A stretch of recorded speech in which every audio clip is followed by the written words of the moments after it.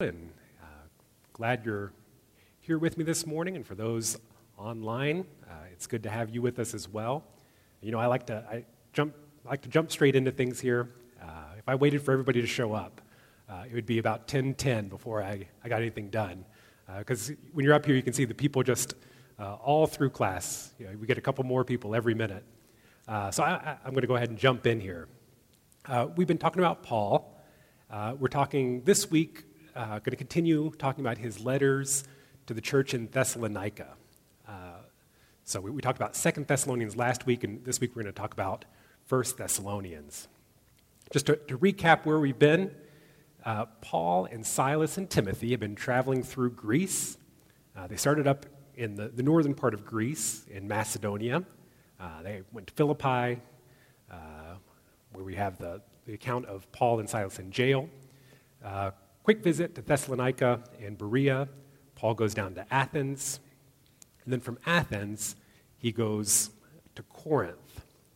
He meets up with Priscilla and Aquila and Priscilla, whichever order you wanted to talk about them in.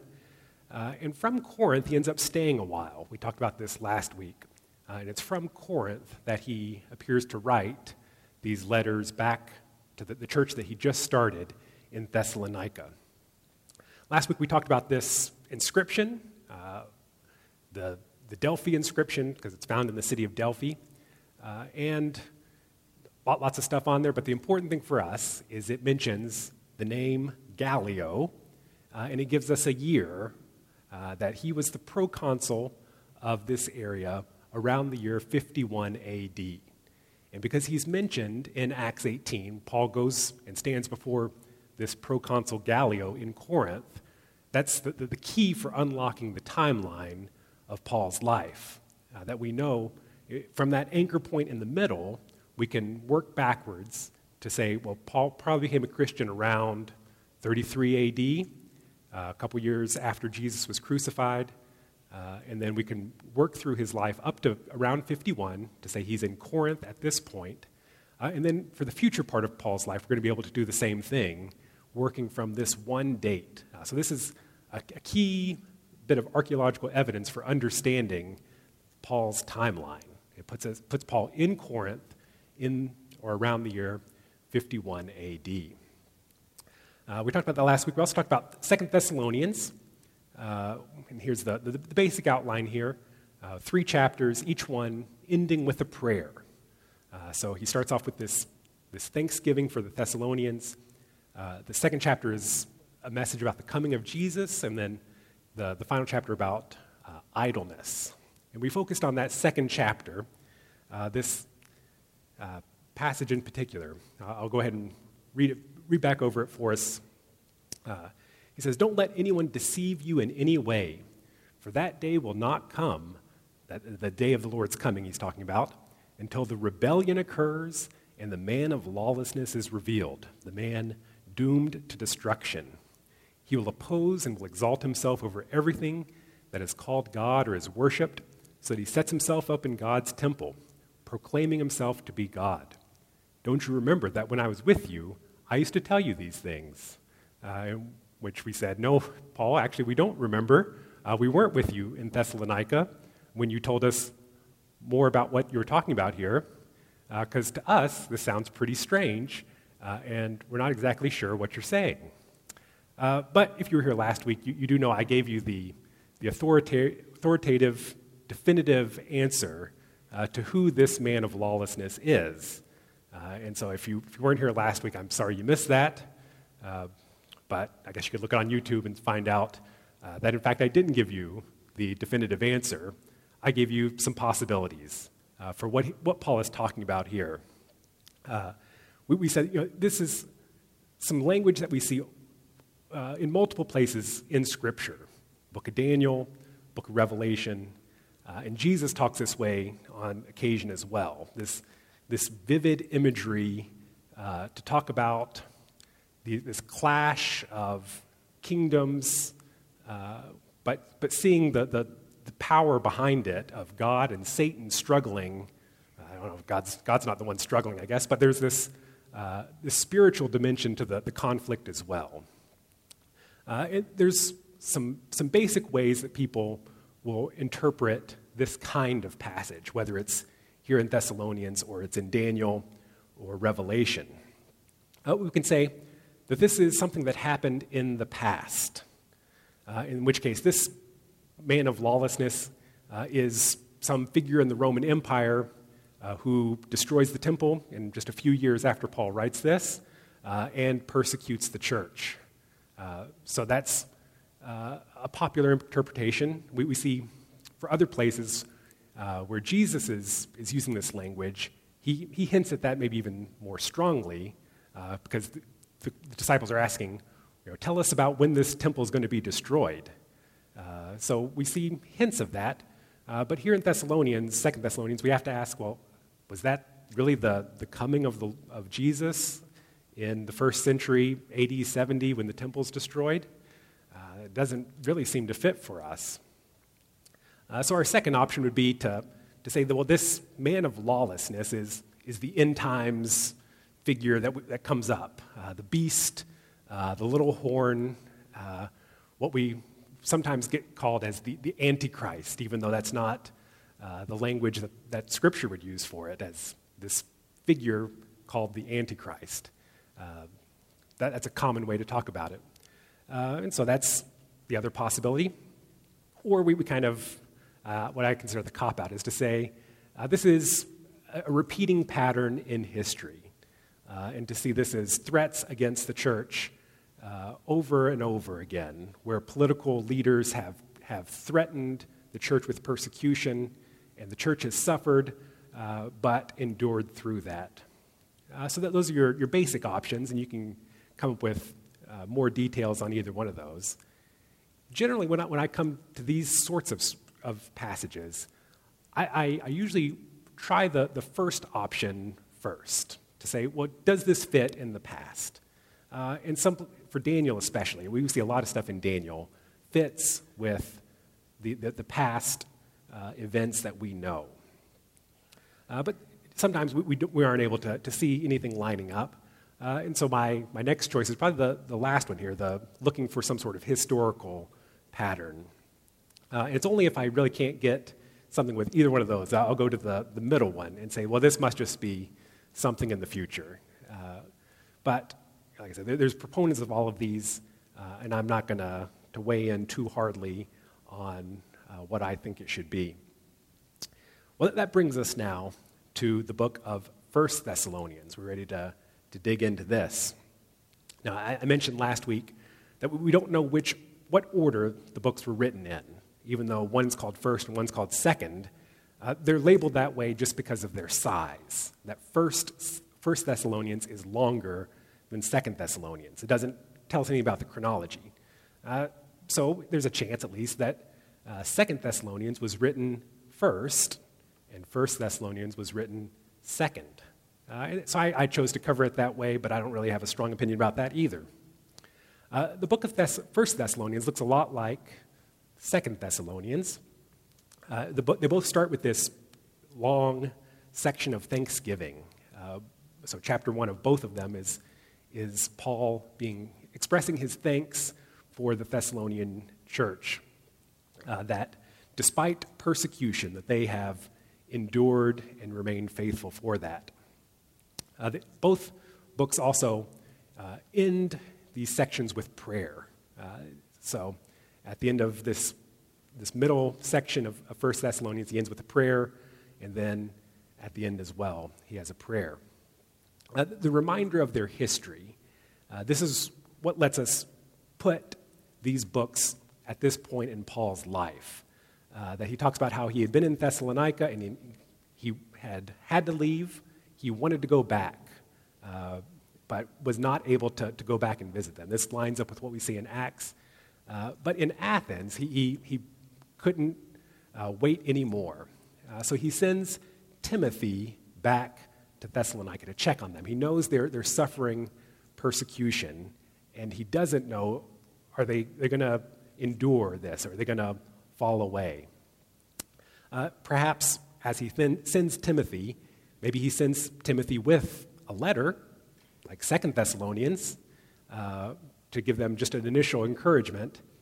And then Timothy comes back to Paul with a good report. And Paul is just so joyful to hear that the Thessalonians are doing well. So he writes them this letter, 1 Thessalonians.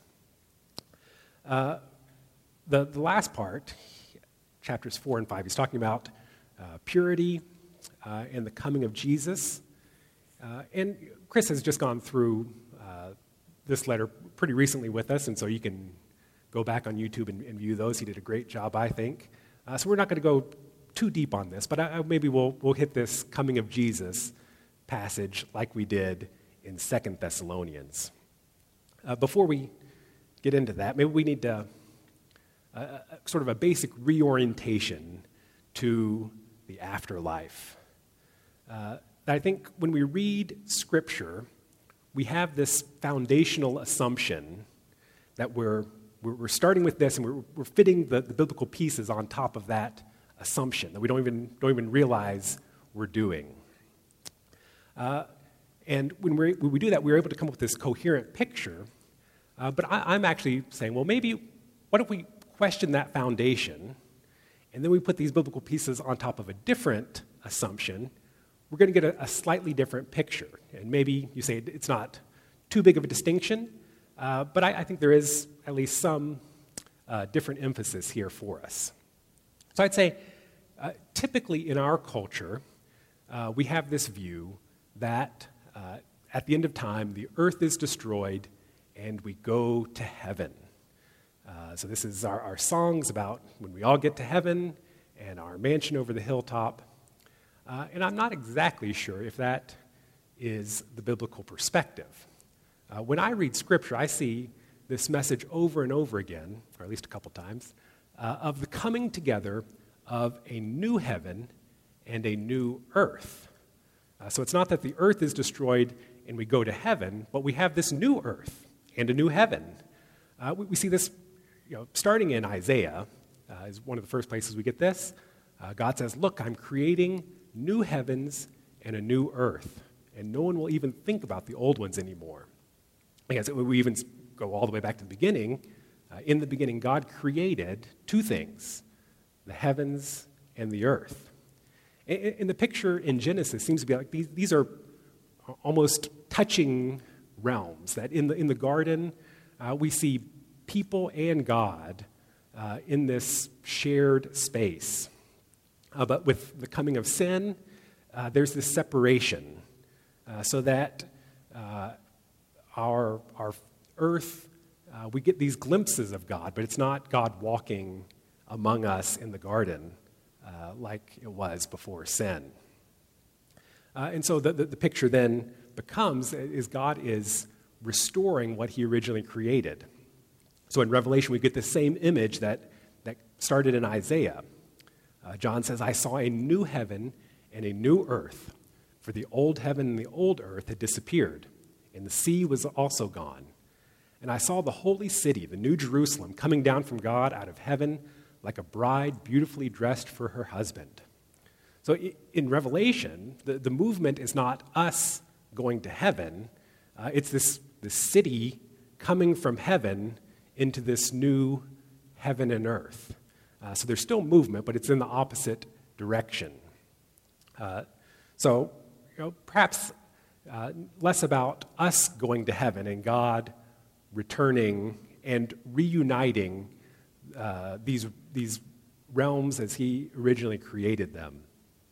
So that's maybe my first point. The second reorientation I would make is we have this conception in our culture that when you die, your soul will be freed from your body. And once again, our songs talk about this, that like a bird from what's the word? The bird from prison cage can fly, I'll fly away. So your body's like this prison for you, this bird cage. And once you're free from this body, then you can fly off to heaven. So you can see how they're kind of linked in that way. But I think if you read Scripture, it's not that you lose your body. It's a consistent message of resurrection, of a new resurrection body. So it's not your soul just floating off somewhere, but that you have a new body, which makes sense. We have a new earth. You have a new body to inhabit that new heaven and new earth. And so we see this in Paul. The classic place to go would be 1 Corinthians 15. So will it be with the resurrection of the dead. The body that is sown is perishable, and it is raised imperishable. It's sown in dishonor, it's raised in glory. It's sown in weakness, it's raised in power. It's sown a natural body, it's raised a spiritual body. So here we see, oh, spirit. So it is spirit, but he says, no, it's a spiritual body.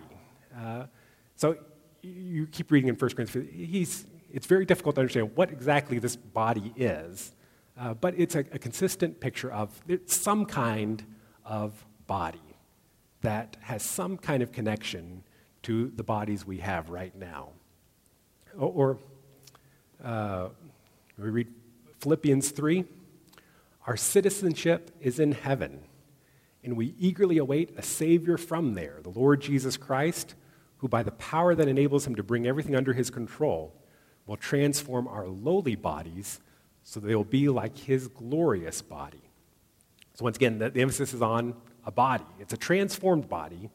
It's glorious, so which maybe doesn't help us understand what it is, but it's a body. And notice, we get to the other idea here as well, that it's Jesus coming, nothing about us going off, and our citizenship is in heaven. Now, I think we read this and think about, we are in a foreign place, and we want to go back to our home country where we have our citizenship. And Jesus is coming, and he's going to bring us back to our true home in heaven.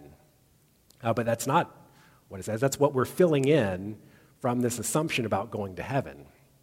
You think about Philippi as a Roman colony, that it's established mostly from Roman citizens, soldiers, retired soldiers, because the emperor doesn't want, after they've established peace around the realm, you don't want a bunch of soldiers hanging out in Rome with nothing to do, no wars to fight, because they're going to find a war to fight with you maybe. So they had this idea, let's send out these soldiers, and we're going to start these Roman colonies. It'll be like this little mini Rome out here in the middle of Greece. And so being a citizen is not about your desire to go home. It's about the belief you have that where you are right now, you are the one who has the connection to the true authority. And so if you're living as a Roman citizen in Philippi, the hope is not of, one day I get to go back to Rome. It's the trust that as a Roman citizen, even if something bad happens to me here, it's going to be made right. If the emperor ever came, he would make things right for me here. And so as Christian citizens, we have that same hope that if something happens to us here, when the true Lord and Emperor comes, that things are going to be made right. And I don't think this one also talks about us going back with him. We do get maybe some hints of a different message for an intermediate step, that before this day of resurrection, what happens to people? Paul's going to say in 1 Thessalonians about people sleeping. So there is this talk about of being with God in some temporary time, that the criminal on the cross is with Jesus in paradise. And so there is some talk of that, and I think we maybe just go too far when we read those passages. Okay. I think then we're ready to actually get into 1 Thessalonians, where they have this basic question. some Christians have died, and Jesus has not yet returned. So what's going to happen to these Christians who died? So you imagine the situation that Paul has traveled through Thessalonica and started a church. And now it's maybe just months, maybe a year or two later, and some of these Christians have died, maybe from the persecution that they've been undergoing. And they've been waiting for Jesus to return, and they expected it to be any day, and now people have died, and Jesus has not yet returned. Well, how can they experience the coming of Jesus if they have already died?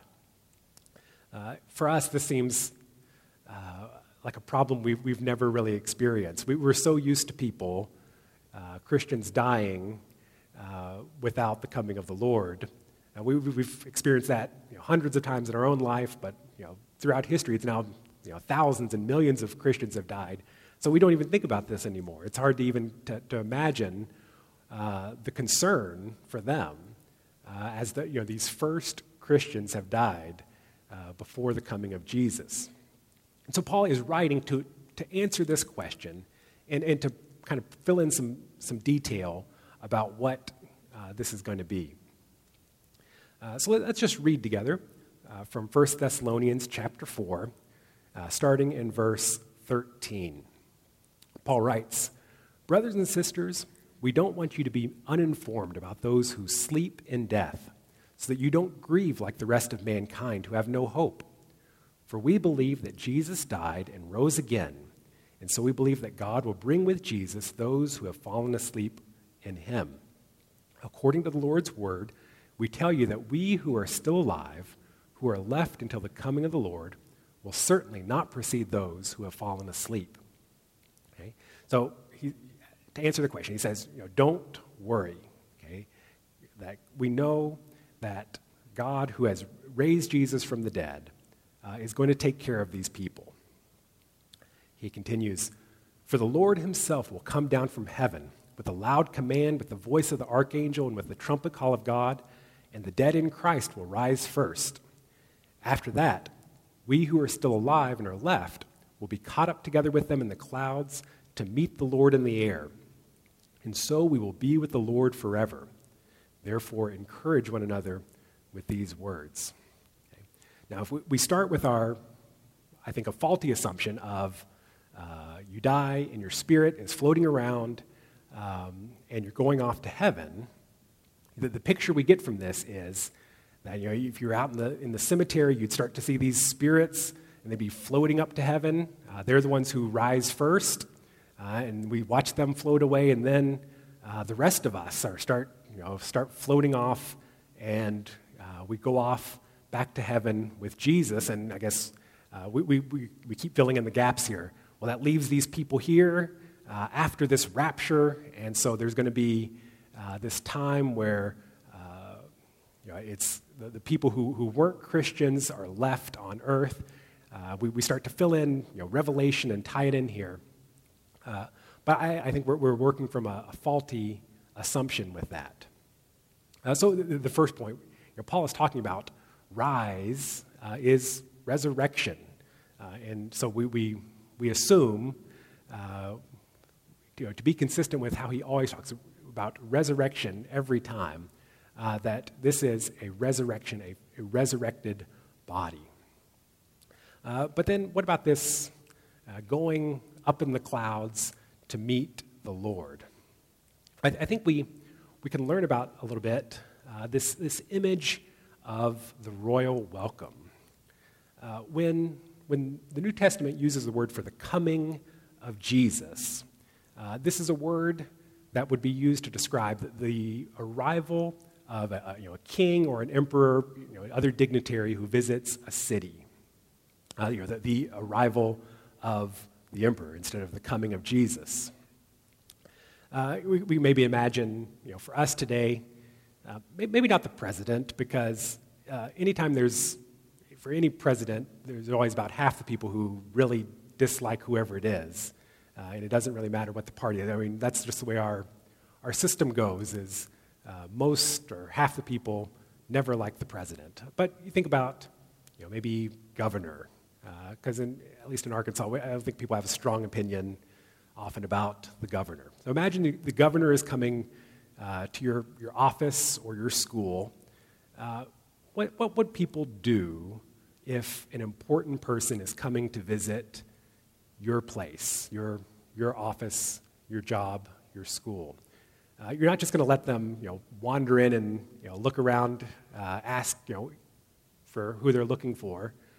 If it's an important person, you're going to have somebody waiting for them to arrive, and you're going to be, they're going to be escorted around so that they know where they're going.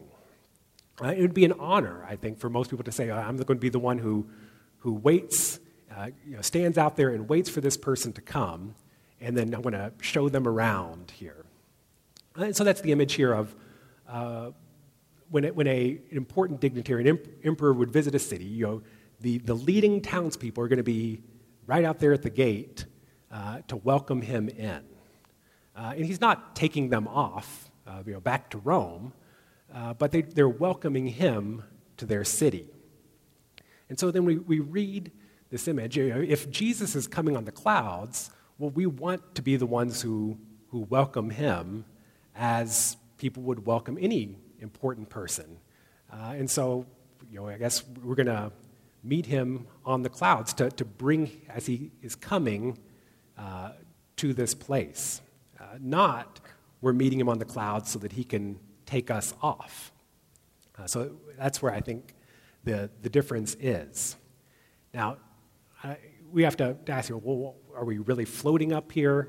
Is this Paul's language is just getting a little, he's running with the metaphors here, letting things, they're not intended to be really literal, or is this a property of our new resurrected bodies that we can fly? I'm not going to be too concerned about that. But to make things fit with the picture that we have elsewhere of a new heaven and a new earth, a resurrected body, I think this is welcoming Jesus as the king to his kingdom, which is becoming a new heaven and a new earth. I don't think this is a rapture where Christians float off to heaven. We'll keep hitting the same idea. I mean, Paul's going to talk about this other places. We kind of mentioned 1 Corinthians and Philippians, but this is our first place to hit it. So I'm going to spend a little extra time on it today to try to set that groundwork for us. Either way, I think we end with the same point of, therefore, encourage one another with these words. That Paul is intending this to be a message of encouragement. That some people are going to die before Jesus comes. And at this point, Paul is assuming that he's going to be one of the ones who is still alive when Jesus comes. But even if people die before then, we know that God will take care of them, that God will raise them from the dead, just as he raised Jesus from the dead, and that we will all be with God forever. Whether that's, you want to say that's in heaven or a new heaven and earth, the important part is that we are with God forever. And so that is the encouraging message of this. All right. Well, I'm going to leave 1 Thessalonians there. Like I said, Chris has covered this well for us already. And let's continue with Paul's travel. So we're going to be back in Acts 18 for a little bit. So after 18 months or so, Paul leaves Corinth. And his next stop is going to be the city of Ephesus, where he has not yet visited. On the way, he stops, or he maybe sets off from Cenchrea. That's where he gets on the boat. So we read Acts 18:18. Paul stayed on in Corinth for some time. Then he left the brothers and sisters and sailed for Syria, accompanied by Priscilla and Aquila. Before he sailed, he had his hair cut off at Cenchrea because of a vow he had taken. Now, I throw this in here because I just want anytime we get a chance to be reminded of Paul the Jew, it's useful for us to do that because we get this idea that Paul has this vendetta against Jews, of these Pharisees and these legalists, and that's so incompatible with the gospel that he knows. But we see over and over again that Paul continues practicing Jewish things. And he continues doing these Jewish devotional activities. So in this case, we don't know exactly what kind of vow he takes, but I think it's a Jewish vow. We read in the Old Testament about a Nazirite vow, which you let your hair grow until the end of the vow, where then you cut your hair at the temple. So you say, well, why is he getting his hair cut off, outside of Jerusalem? It could be that he's kind of marking where it's starting. So he starts with a clean cut, and then as at the end of the vow, he'll see how much hair has grown, and he'll have it all cut off in Jerusalem. But just to say, Paul continues to do Jewish things, and this is not the only time where he makes a vow to show his continued practice of Judaism. He's going to do that again. It's going to get him in trouble in just a few chapters. So just pointing that out. The other thing we see in Acts 18, we get introduced to this guy named Apollos. And we'll just read a few verses here. So meanwhile, a Jew named Apollos, a native of Alexandria, came to Ephesus. He was a learned man with a thorough knowledge of the Scriptures. He'd been instructed in the way of the Lord, and he spoke with great fervor and taught about Jesus accurately, though he knew only the baptism of John. He began to speak boldly in the synagogue. And when Priscilla and Aquila heard him, they invited him to their home and explained to him the way of God more adequately.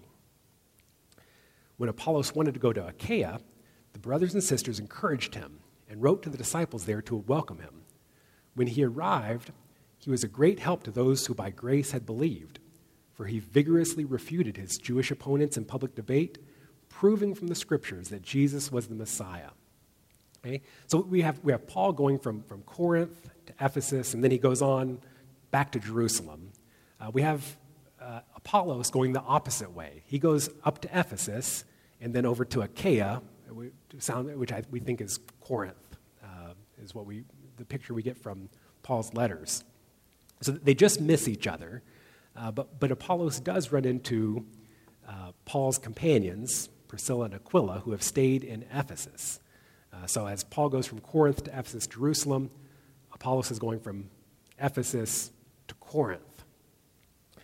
We have him show up again when Paul writes the first letter to the church in Corinth, where we see that there's been some factions based on Paul, who was the first one who started the church in Corinth, and now Apollos, who has come later and became this leading figure by debating the Jews in public. So when you read 1 Corinthians, Paul's talking to the church there in Corinth that he just left. He says, one of you says, I follow Paul, and another, I follow Apollos. Aren't you mere human beings? What, after all, is Apollos? And what is Paul? Only servants through whom you came to believe, as the Lord has assigned to each his task. I planted the seed, Apollos watered it, but God has been making it grow. So we get this picture that in Corinth, he adds Peter in another one, that some people say they're following Peter. Some people say they're following Apollos. Some people say I'm following Paul, when really they should all be saying, I follow Jesus. And God has set these tasks for these other people to do, but it's really God who is behind all of this. And so sometimes I think we get this idea of this rivalry between Paul and Apollos, which I think is not the case, because if you actually keep reading the letter, at the very end, he mentions Apollos again. He says, now about our brother Apollos, I strongly urged him to go to you with the brothers. He was quite unwilling to go now, but he will go when he has the opportunity. So when you read this passage, you start to get a different picture, I think. It's not Paul views Apollos as a challenger. He's saying that's the Corinthians have that idea, that actually they seem to be getting on pretty well. That Paul in Ephesus here, Apollos has apparently returned to Ephesus from Corinth, and Paul tells him, you should really go back to Corinth. They could really need you there. And Apollos says, I can't go right now, but I will go. So you read this and say, oh yeah, these guys are really working together. So I don't want us to be misled by the start of 1 Corinthians. Paul doesn't have anything against Apollos, I don't think. I think he's really just pointing out that is a mistake that the Christians there are making. So maybe we'll come back to Apollos when we get to 1 Corinthians, but he shows up in this part of the story in Acts. So I went ahead and mentioned him here. That's going to wrap up what we consider Paul's second journey, which I don't really like. But if you look at the map here that outlines his first journey, his journey through southern Turkey, that's the blue and the gold on the map, shows him going into Turkey and back to Antioch. His second journey, which goes back through Turkey but doesn't really mention much about it, that's the purple, where it's really this journey through Greece. And then the red shows us his journey back. He just stops in Ephesus quickly, and they want him to stay. He says, no, I will come back. And then he continues on his way to Jerusalem and back to Antioch. So that's going to wrap up what would be the second journey. Sometime along here, he seems to get this idea that the Christians in Jerusalem, mostly Jewish Christians, could benefit from the Gentile Christians, mostly outside of Judea. The Jerusalem Christians are generally poor. They are facing more opposition from their non-Christian Jews around them. And then these churches in Greece, they have access to so much financially that could we perhaps have some way for the Christians in Turkey and Greece to provide some help to the Christians in Jerusalem who are poor and have so few resources, when we're all brothers and sisters. And this will be a way for these Gentile Christians to show their connection to these predominantly Jewish Christians in Jerusalem. That this has been this rift we've already seen before, that if there's some way for us to show our unity. So we're going to see he's going to start off on what we call the third journey. And as he does that, he's going to be raising money for a collection. It's what I call his fundraising journey. So he's going to go back through Turkey and Greece a second time, Turkey a third time, Greece a second time.